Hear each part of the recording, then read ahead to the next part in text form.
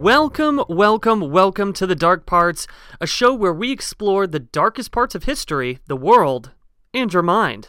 I'm your host, Heath, and with me today is the lovely Queen of Scream, Daphne. With you today, as always. As always. How you doing, Daphne? I'm fabulous. Thank you for asking. How are you, Heath? I'm doing pretty good. I'm just excited that... I'm really sad that we're already halfway through October because this is my favorite month of the year. And by the way, guys, you better have your decorations up or I'm going to be really disappointed. She's going to kick some ass. Anyway, today we are going to talk about a really kind of freaky thing. I don't know what it is about this subject that just really intrigues me. Every time I hear a story about it, I just want to know more. I don't know why. Yeah, definitely. I agree with you. And this is one of those ones where it's like, it's a creepy story, but it also kind of pertains to our other podcast, which is Going West True Crime. If you guys, obviously you guys probably know that that's our other podcast by now. But yeah, today's episode is creepy, it's freaky, and I think you guys are going to enjoy it. Do you ever get the feeling that someone may be watching you? Have you ever walked home or to your car on a dark, cold night and felt a presence lurking in the shadows? Did Rockwell's single, Somebody's Watching Me, sound more like an autobiography of your life rather than a fun and totally spooky 80s hit? Well, as scary as that sounds, it may hold more truth than fiction. Today we take a look at some of the most unsettling stories that are sure to make you check your car, house, and your closet, and more in this twisted tale we call The Stalker. Most of us have seen scary films regarding stalkers, but even if you haven't, you should know that stalkers do exist. But before we get into those freaky peeper stories, let's get scientific for a moment. If you've ever sensed that you're being watched and you swear you could feel it, you're probably not psychic, and there is a valid explanation for that. See, we as humans have what's called gaze perception, which allows us to tell if someone is looking at us or not. Our brain has a system that gives us cues and fires off cells when someone is looking directly at us, especially at a distance. We also use our peripheral view and body language to help determine this as well.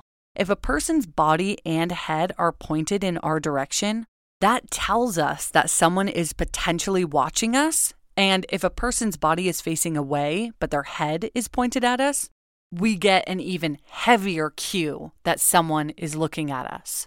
So when you get the sense that someone's staring at you, you may actually be right. Stalking is described as the act or crime of willfully and repeatedly following or harassing another person in circumstances that would cause a reasonable person to fear injury or death, especially because of express or implied threats. But some of you probably didn't know is that before 1990, stalking was not punishable by the law. So you could actually get away with it. That's so scary for people whose lives are being put in danger, and the law is just like, well, he can do that. Exactly.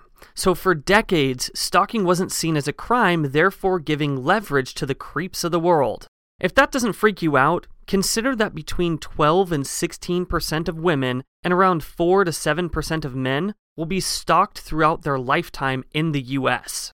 That's about 800,000 people being creeped on. Do you think it's more because of social media? I think, yeah, definitely. And we're going to get into that as well. So according to Dr. Ronald M. Holmes, a professor of criminology, there are 7 different types of stalkers. There's the lust stalker, who stalks their victims for sexually motivated reasons. The domestic stalker, who typically follows a former spouse or a former partner. The love-scorned stalker, who desires a relationship with a victim who's refused their advances. The celebrity stalker, which I probably don't even need to explain. The political stalker, which is usually motivated by political agreements or disagreements. The hit stalker, who would be like your contract killers or murder-for-hire type people. And lastly, there's the revenge stalker, who's usually a former employee or a resentful neighbor. Along with these different categories of stalkers, there are also subcategories. Like Heath said, we have internet stalkers, stalkers who follow you on foot, phone call stalkers, and even mail stalkers, M-A-I-L, who write letters to scare their victims. One clinical study conducted determined that more than half of stalkers show signs of psychopathic, narcissistic, histrionic, or antisocial behaviors that cause them to do what they do. Studies also show that people aged between 18 to 24 have the highest rate of stalking, and sadly, 54% of female victims reported their stalking to police before they were killed. Between 1 to 7 stalking victims are forced to move due to their victimization, and although all 50 states have put forth laws against stalking, only 1/3 of U.S. states consider stalking a felony, which leaves victims without protection from the law. Exactly. So basically, these guys or girls can get away with stalking because it's not like a real hard strike against their record. Well, here's the biggest problem is that you can't really prove to the law or to law enforcement that the person that's watching you or following you is doing it to hurt you, right? So if you see somebody a lot or they follow you in the car or they're outside your house, like the police can easily say, yeah, I get that, but are they doing anything? Are they threatening you? And it's like, no, but they're watching me all the time. Okay, but have they touched you? Have they done anything? Have they threatened your life? No. So it's like, that's a frustrating part about the whole stalking situation. Yeah, definitely. I think that's really horrifying that laws weren't even put into place until somewhat recently. So now that you guys have a better idea of how stalking laws work, let's talk about some stalking stories that have given folks the chills. Our first story falls into the male stalker subcategory. In 2014, a New Jersey couple named Derek and Maria Broaddus had purchased what they believed was their dream home in Westerfield, New Jersey. In June of 2014, a few days after the couple closed a deal on buying the home located at 657 Boulevard, Derek had just finished painting a wall when he decided to check the mail. He opened the box to discover a few bills, but among the usual mail was a white envelope titled in big letters, "The New Owner." When Derek opened the letter and began to read, it started off warm and pretty genuine. The letter read, "Dearest new neighbor at 657 Boulevard, allow me to welcome you to the neighborhood. How did you end up here? Did 657 Boulevard call to you with its force within? Now keep in mind this house is worth $1.3 million and has 6 bedrooms, so Derek and Maria were pretty well off financially. It's a beautiful house. Yeah, it is. And I just wanted to give you somewhat of a visual. Okay, moving on, the writer continued. 657 Boulevard has been the subject of my family for decades now, and as it approaches its 110th birthday, I've been put in charge of watching and waiting for its second coming. My grandfather watched the house in the 1920s, and my father in the 1960s. It is now my time. Do you know the history of the house? Do you know what lies within the walls of 657 Boulevard? Why are you here? I will find out. I see that you have already flooded 657 Boulevard with contractors so that you can destroy the house as it was supposed to be. Tisk, tisk, tisk. Bad move. You don't want to make 657 Boulevard unhappy. You have children. I have seen them. So far, I think that there are 3 that I have counted. More on the way. Do you need to fill the house with young blood as I requested? Better for me. Was your old house too small for the growing family? Or was it greed to bring me your children? Once I know their names, I will call to them and draw them to me. Who am I? There are hundreds and hundreds of cars that drive by 657 Boulevard each day. Maybe I'm in one. Look at all the windows you can see from 657 Boulevard. Maybe I'm in one. Look out many of the windows in 657 Boulevard at all the people who stroll by each day. Maybe I am one. Welcome, my friends, welcome. Let the party begin. Signed, The Watcher. It's so crazy to me that this is real, like that this is not the plot of a thriller movie. I just can't even imagine receiving that letter. Like, I don't even know what my next move would be, because your first instinct is like, okay, I hope this is a joke, but it doesn't sound like a joke. Yeah, and you're also a parent who has children in the house, and this person, whoever it is, the watcher, is explaining that he's going to call to your children and that they are like fresh blood for him, yeah, I don't think I'm moving into that fucking house. Well, luckily, this did really worry Derek and his family. So they actually contacted the owners who sold the house to them, named the Woodses. He told them about the cryptic letter and asked them if they knew anything about the incident. And to Derek's surprise, Andrea Woods replied that she did. She said that they lived in the house for 25 years and never received a letter until sometime shortly before selling the house. She said that the letter she received was, quote, odd, but that they didn't give the letter much thought. That very same day, Maria, accompanied by the Woodses, headed to the police department to file a report. So luckily they did take this seriously. They didn't just say, okay, that's weird, whatever. Right. So now Derek and his wife Maria were super anxious and paranoid. And 2 weeks later, the couple received yet another letter in the mail, but this time in a black envelope. Welcome again to your new home at 657 Boulevard. The workers have been busy, and I've been watching you unload carfuls of your personal belongings. The dumpster is a nice touch. Have they found what's in the walls yet? In time they will. I'm pleased to know your names now and the names of your young blood that you've brought to me. You certainly say their names often. 657 Boulevard is anxious for you to move in. It has been for years and years since the young blood ruled the hallways of the house. Have you found all the secrets it holds yet? Will the young blood play in the basement? Or are they too afraid to go down there alone? I would be very afraid if I were them. It is far away from the rest of the house. If you were upstairs, you would never hear them scream. Will they sleep in the attic? Or will you all sleep on the second floor? Who has the bedrooms facing the street? I'll know as soon as you move in. It will help me to know who is in which bedroom. All of the windows and doors in 657 Boulevard allow me to watch you and track you as you move through the house. Who am I? I'm the Watcher and have been in control of 657 Boulevard for the better part of 2 decades now. The Woods family turned it over to you.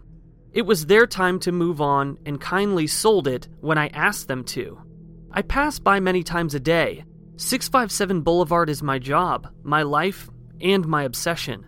And now you are too, Braddis family. Welcome to the product of your greed. Greed is what brought the past 3 families to 657 Boulevard, and now it has brought you to me. Have a happy moving in day. You know I will be watching.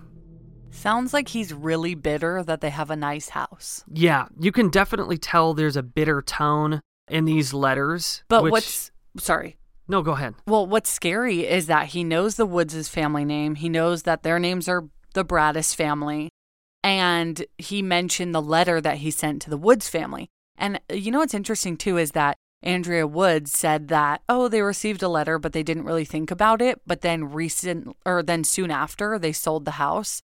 So to me, I feel like, I don't know, I have a hard time believing that they weren't spooked by that. Because now he's saying they sold it when I told them to or whatever. So part of me thinks that Andrea was probably more scared of that letter than she's leading on. Oh, definitely. And let's be honest, you get one letter and you're like, maybe this is just a hoax. Maybe someone's just joking around with me. Like that kind of stuff happens sometimes. But now you're receiving a second, more detailed letter. Pretty fucking freaky. And it's not just about this dude, but the fact that he's saying, have you found what's in the walls yet? And have you found all the secrets of the house? And so you're like, is my house like possessed? Like what happened here kind of thing? Because he also talked about, do you know all the history yet? And says that he passes multiple times a day. And we'll post photos of the house so you can see, but there are a ton of windows. So if I receive this letter, I would not feel comfortable staying in there, like at all. Like I'm thinking about in our house receiving that letter. No. Yeah. It's not worth the risk. Definitely not worth the risk. And you would just be laying there in bed at night, probably staring at the walls thinking, are there dead bodies in the wall? Or like what's in the walls that I'm supposed to be worried about, Yeah. And is this Watcher like outside my house? Is he going to come inside? I mean, he said the house is his obsession. So he's not taking this lightly. This guy's not going away. The freakiest part, I think, was in the first letter where he said, or was it the second one? Where he says, look out your windows, I could be out there, or look at the cars that drive past, I might be in one. Like, just how poetically put all of it is. This person clearly isn't just a stupid, like, idiot. They're actually very poetic with the way that they write these freaky letters. But with saying that, he's putting fear and anxiety in your head. Because now every time the Braddis family looks out the window and sees a car passing or some guy walking by the house, they're like, is that him? And he called them his neighbor, which means he's obviously someone who lives close by and for some reason really likes checking out the house, knows your kids' names. So it could only get worse. So it's good that they did act on it. Yeah, you would assume that this person probably lives in the area if they pass by quite often. Exactly. And to this day, the watcher has never been ID'd, although people have their suspicions. The Broadduses decided not to move into the home, because they hadn't officially moved in, they were just moving their stuff in. So they didn't move in due to the letters and the threats. The home sold on the 4th of July in 2019 for $959,000, which is less than what the Broadduses bought it for by $400,000. So the value went down over the last 6 years, and we could probably guess why. I mean, because I remember reading about this in the news, and there's the address right there. So if you look up that address, you're going to find articles about this story. So it makes sense why it decreased in value, which is really sad. Yeah, it's crazy to think that a story like this would have enough power to lower the value of a home. Yeah. Maybe that's his goal. He just wants to lower the value so much so he can afford to live in it, because it sounds like he's really bitter about people who have money. But honestly, there's a lot more information on this case. If you're interested in the story, we may do a full episode on it someday. If you guys would dig that, let us know, because there's so much more to it. Yeah, there's a lot more information. I didn't want to get all the way into it because there's some information regarding a couple neighbors that they thought might have been the culprit. But yeah, definitely. If you guys want a full episode, just let us know. In our true crime show called Going West, we've talked about different stalking cases, but one that really sticks out to me was the murder of Dorothy Jane Scott. I do really want to redo that episode because it was our 3rd episode, so when we didn't know what the hell we were doing, but it's a crazy case. Okay, Heath, tell us. Very, very crazy case. So Dorothy was a 32-year-old woman from Anaheim, California, who had been receiving anonymous, threatening phone calls in 1980. The caller claimed that he would get her alone and cut her up into tiny pieces so no one would ever find her. These kind of calls went on for months until she disappeared in May of 1980. A month later, in June, an unknown man called the Orange County Register and claimed to be the one who had kidnapped and killed Dorothy. Unfortunately, police were unable to trace the phone call. Shortly after Dorothy went missing, her mother, Vera, began receiving phone calls from a man that claimed he had killed Dorothy.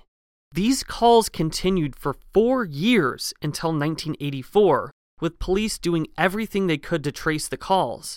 But back then, it was tough to do as the caller would hang up before they could pinpoint a location of the call, and also due to the fact that technology wasn't as advanced as it is today. One day, the man just stopped calling altogether.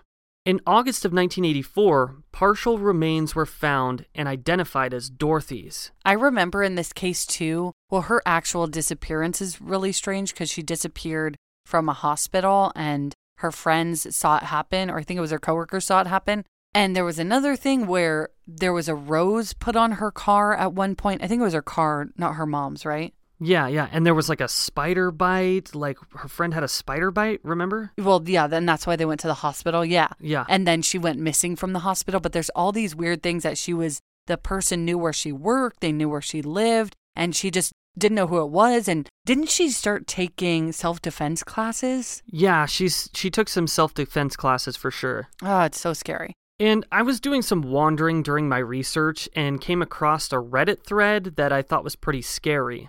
It's called r/let's not meet. In this thread, people tell their real-life scary stories, and I happened to stumble upon one that I thought was really creepy. The person writes, "About a year ago, someone knocked on my bedroom window around 8 or so. I was just sitting there watching TV and I heard it. I called my husband's name and he went to go check. My daughter, 13, came out of the bathroom and said she thinks she might have heard someone knock on the bathroom window.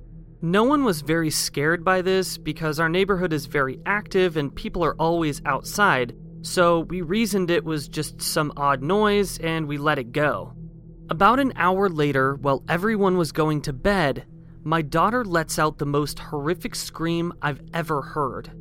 My husband and I run into the living room and she flings herself into my arms and faints.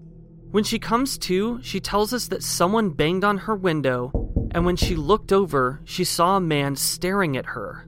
Of course, we call the police and my husband starts searching our property and the house next to ours, which has been empty for years. Cops find nothing. The next day, we add extra locks. I nail the curtains down so that they can't move, and we try to move on. About 2 weeks later, the person comes back, just tapping, and since then, it's been pretty regular. Tapping, knocking, pretending to be a cat. I saw him on our porch. My 8-year-old saw him peeping through the window on the front door.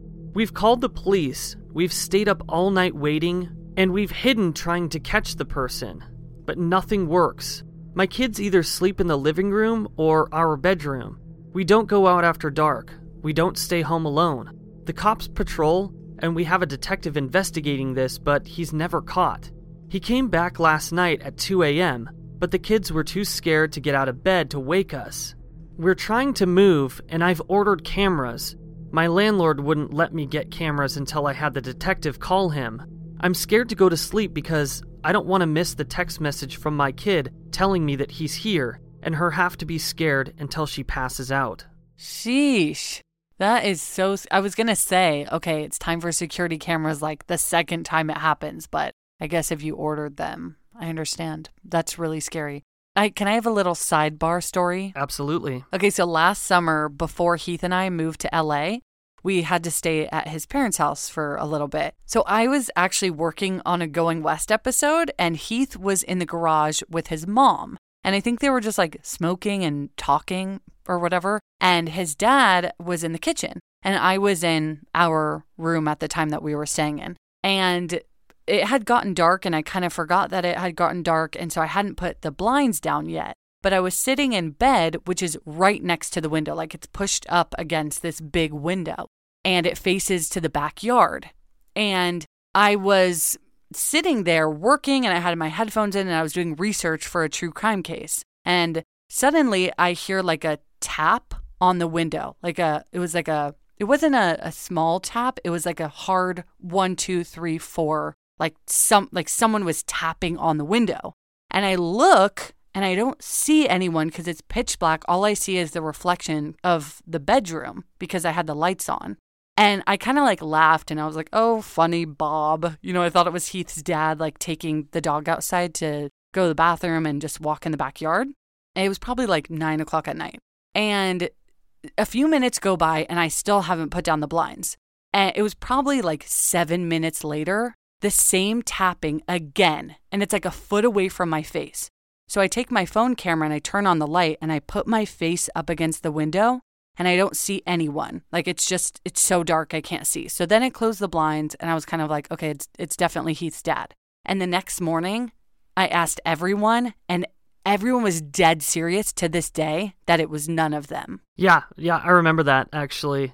I remember that day, or that night, you were freaked the fuck out, and I was pretty sure it was my dad, too, because sometimes he can be a goofy guy. He likes to play pranks and stuff like that. But he was like, no, seriously, it wasn't me. And that night, we actually booby-trapped the fucking backyard. I forgot about that. I shit you not. We're literally out there creating booby traps in the backyard, hoping to catch a fucking stalker or a peeper or something. Well, because I was like, it had to be Heath screwing with me. And he was like, no, I was in the garage. And I knew he was in the garage. Because a few minutes after that, I went out into the living room. Bob, Heath's dad, was not there. He wasn't around, so I think he was asleep. And then I went to the garage and I saw Heath and his mom. And I was like, oh, it was probably Bob before he went to bed. And then the next morning I asked him and he was like, no. I was like, Bob, stop fucking with me. And he's like, honey, I wouldn't have done that to you. I swear on my life that was not me.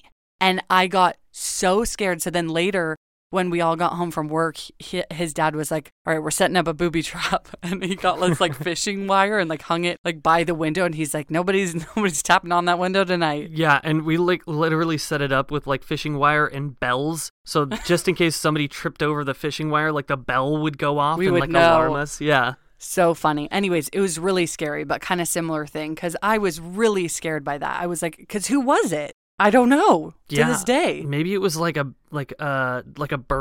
that just flew it was into like the window. 1, 2, 3, 4. It was like a knock. See, I wasn't there, but I do believe you. At first, you were like, it was probably a tree. I'm like, no, this was 4 hard knocks. Yeah. Anyways, back to the podcast. Yeah, I don't know what it could have been.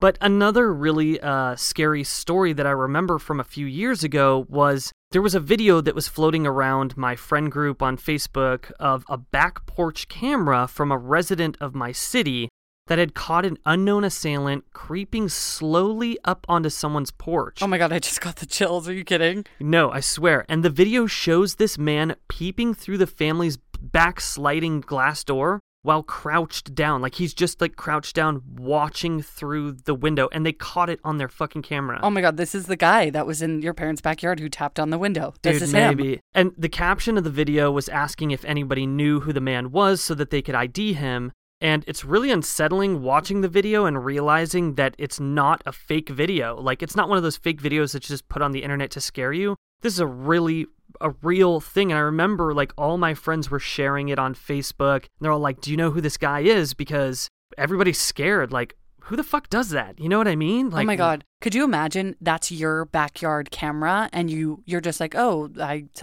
something came up on the camera. Let me watch the footage. And that's what you see? Yeah, and it's so creepy the way he slowly creeps up to this porch and then he like crouches down on the porch and just sits there and watches through the window, and you can kind of see him moving his head around so that he can see in between the blinds, because I think the blinds were like closed or something, but he's like moving back and forth so that he can kind of get a better view through the window. Oh my God, I don't like that. That's so scary.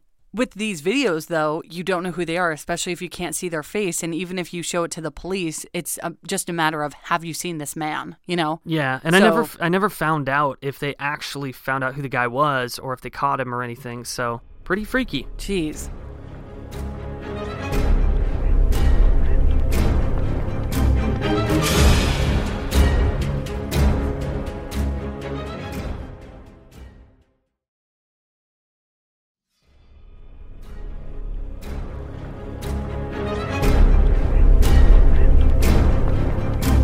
The Medicare annual election period deadline is coming soon. I'm Meredith Vieira, here with examples of people who found the key to the right coverage at myhealthpolicy.com. Meet Larry.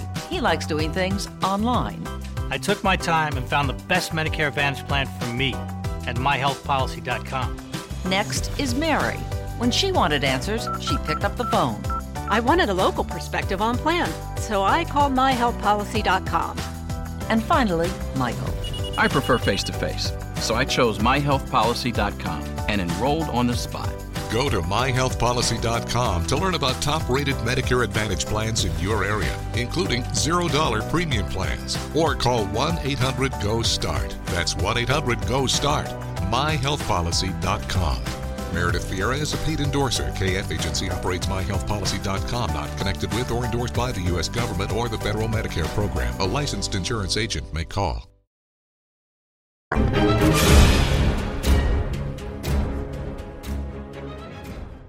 So let's talk about some celebrity stalkers. And I mean, we all know that with fame comes fans. And we all know that although a majority of fans are usually harmless and pretty chill, actually, there's a few who take someone's celebrity status and turn it into an obsession. In the 90s, Madonna was stalked by a man who had developed an unhealthy obsession with her. He was then put into a mental hospital until he escaped in 1996. Madonna's bodyguards were on high alert, and for good reason, because sometime after the man escaped, he tried to jump over Madonna's wall at her home, but was shot by a bodyguard in the process. The man exclaimed that he was, quote, going to marry Madonna or slash her throat from ear to ear. After the incident, the man was placed back into police custody and sent to a more secure institution. In 2008, a man who had stalked Uma Thurman for years was convicted. He had sent her extremely graphic and sexual cards and drawings, and even sent her a picture he drew of a man standing over an open grave holding a razor blade. And of course, most of us know about the murder of John Lennon. So lots of really scary stuff. And especially for Madonna to know that he went to prison and then he escaped and he goes straight to her house. Yeah, exactly. Like, dude had a motive in mind. Like, he knew where he was going. He had a plan. And she has a wall. I mean, thank God she had bodyguards, because a lot of normal people don't. So at least she did, so that he didn't freaking kill her. Yeah, exactly. And it's hard because at first you want to say, man, I really wish that bodyguard would have just shot him in the head. But at the same time, the guy probably very much likely suffers from a mental illness. And here comes the part where we start talking about horror movies. Of course. Film has also given us some pretty real and raw movies that dig into the mind and psyche of the stalker. Films like Obsessed, Swim Fan, great one, Cape Fear, and Sleeping with the Enemy show us the unsettling world of the common stalker. But honestly, the stalker genre even goes further back than those films. The film Peeping Tom from 1960 is a great example of a stalker film. And who could forget the films Fear and Misery? Oh, two good ones. Very good ones. Oh my god, Fear. Such a good one with Marky Mark. Oh, Fear is so good. Love it. Those films are 90s stalker gems. A pretty good underrated stalker film is one called Unlawful Entry. So check that one out if you haven't seen it. And most movies with Kurt Russell, in my opinion, get an A. Plus. Or an A+. Yeah. A+ on the Kurt Russell. Oh, and I almost forgot the scariest stalker movie of them all, Halloween. Because Michael Myers is the ultimate stalker. He is. I never really thought of it that way, but he totally is. Yeah, I don't think most people make that connection. But yeah, Michael Myers is totally a stalker. Now, let's get back to some real stories to keep this episode spook alive. And since we're getting close to Halloween, you know I had to throw in a little Halloween stalker fight for you. In 1995, Halloween 4 and 5 child actress Danielle Harris was stalked by a man who lived in Houston, Texas. The Houston PD contacted the LAPD because Danielle was living in Los Angeles and explained that they had been informed that a man named Christopher Small was on his way to Los Angeles to confront the then 18-year-old actress. Thankfully, Christopher was apprehended by authorities in LA before he could get to Danielle. But the nightmare didn't end there because Danielle was cast in Rob Zombie's Halloween installments, and in 2009, Christopher struck again, but this time, Twitter stalking Danielle. He wrote a tweet to Danielle that said, "By now you must realize I am/was your life. You will rock. You always did. Stalker approved, smiley face." Danielle was able to get a restraining order placed on Christopher that ordered him to stay 200 yards away from her, but that restraining order ended in 2012. And I'm unaware whether or not she renewed it, but I hope that she did. Yeah, no kidding. I really hope that she did. I heard that he had gone there with a couple of his family members, like he had flown from Houston or possibly drove from Houston to LA, and thank God they caught him before he could make contact with Danielle. By the way, she's been a huge actress in the horror genre for a really long time, so if you're a horror fan and you're listening to this podcast, you probably already know who she is. I just remembered years ago, probably when I was in high school at some point, my friend who was in something on TV once had a stalker, and he was on Twitter, and oh my God, I haven't thought about this in years, but he lived in a different state, and he would just harass her on Twitter constantly, and he was probably she was 17 or 16. He was probably in his 30s or 40s. I did some major detective work on this, and I tried to get involved because I was so disgusted by all the scary things that he was saying to her, and he told me that he was going to grate me with a cheese grater. Wow. He said that to you? Yes. I have not thought about that in years, but that guy was so scary, and he was on Twitter, and he was harassing her nonstop. social media stalking is legit. Oh, yeah, definitely. It's one of those ones that's, it's so easy to get away with because you're not physically there in that place. You're stalking somebody through the internet or through social media sites. So kind of a lot harder to track, especially if that person is using like an anonymous account, then it's really hard to track. Well, he had his real name and I literally found his address. Like I did some real ass detective work on this guy and I was like, I'm going to go to his house. I was so freaked out by this guy. I'm like, I'm going to get him. I knew where he worked. I stalked the stalker. We're actually going to talk about that coming up here in a second, and it's going to blow your mind. We're going to talk about stalking a stalker. You may think that the stalker has all the power, but in some cases, the stalker ends up paying the ultimate price. Such was the case for Texas resident Hector Castillo Jr. Apparently, Castillo had threatened to kill a woman and her son and had been seen lurking by their home on a few occasions. But one day, Hector didn't get so lucky, and the woman's 22-year-old son that he threatened to kill shot Hector in the torso, which ultimately killed him. They also say if you can't beat him, join him, which is exactly what a private investigation company based in London did in 1996. The PI business MC Investigations Agency produced what they call an anti-stalking service which aims to follow and stalk, well, stalkers. They use reverse psychology by following these demented fucks and basically giving them some of their own medicine. Love it. Yeah, amazing. These Keep guys it up. fucking rock. Apparently, this makes the stalker feel uncomfortable and less likely to continue stalking if the person feels that they might either get in trouble or be in trouble. The agency will send pictures through mail of the person, make anonymous phone calls, and even trail the stalker for several days, weeks, or months. So these guys don't fuck around. They literally will stalk your stalking ass. I love that because especially with police, you know, a lot of the times when you go to the police, like we've discussed in this episode so far, they can't really do anything because... Yeah, there's laws and there's rules. Yeah, and so with this kind of thing, someone's actually being proactive and trying to help you, and that's awesome. I love that. Now that we live in the age of technology, in-person stalking still happens, but probably less frequently than internet stalking, and even more so lately.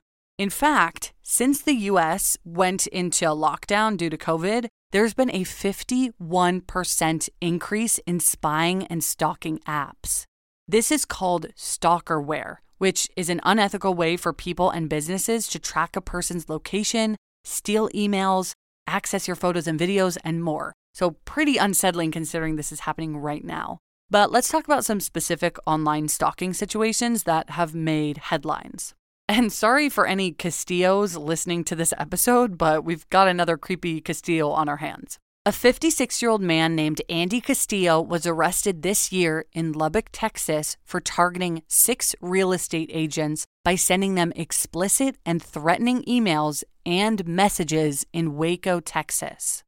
Apparently, creepy Castillo would threaten the realtor's children with sexual violence. Detectives say he has pulled the same stunts in as many as 10 different states and 20 different cities. He would even attempt to FaceTime his victims as well as call their business phones.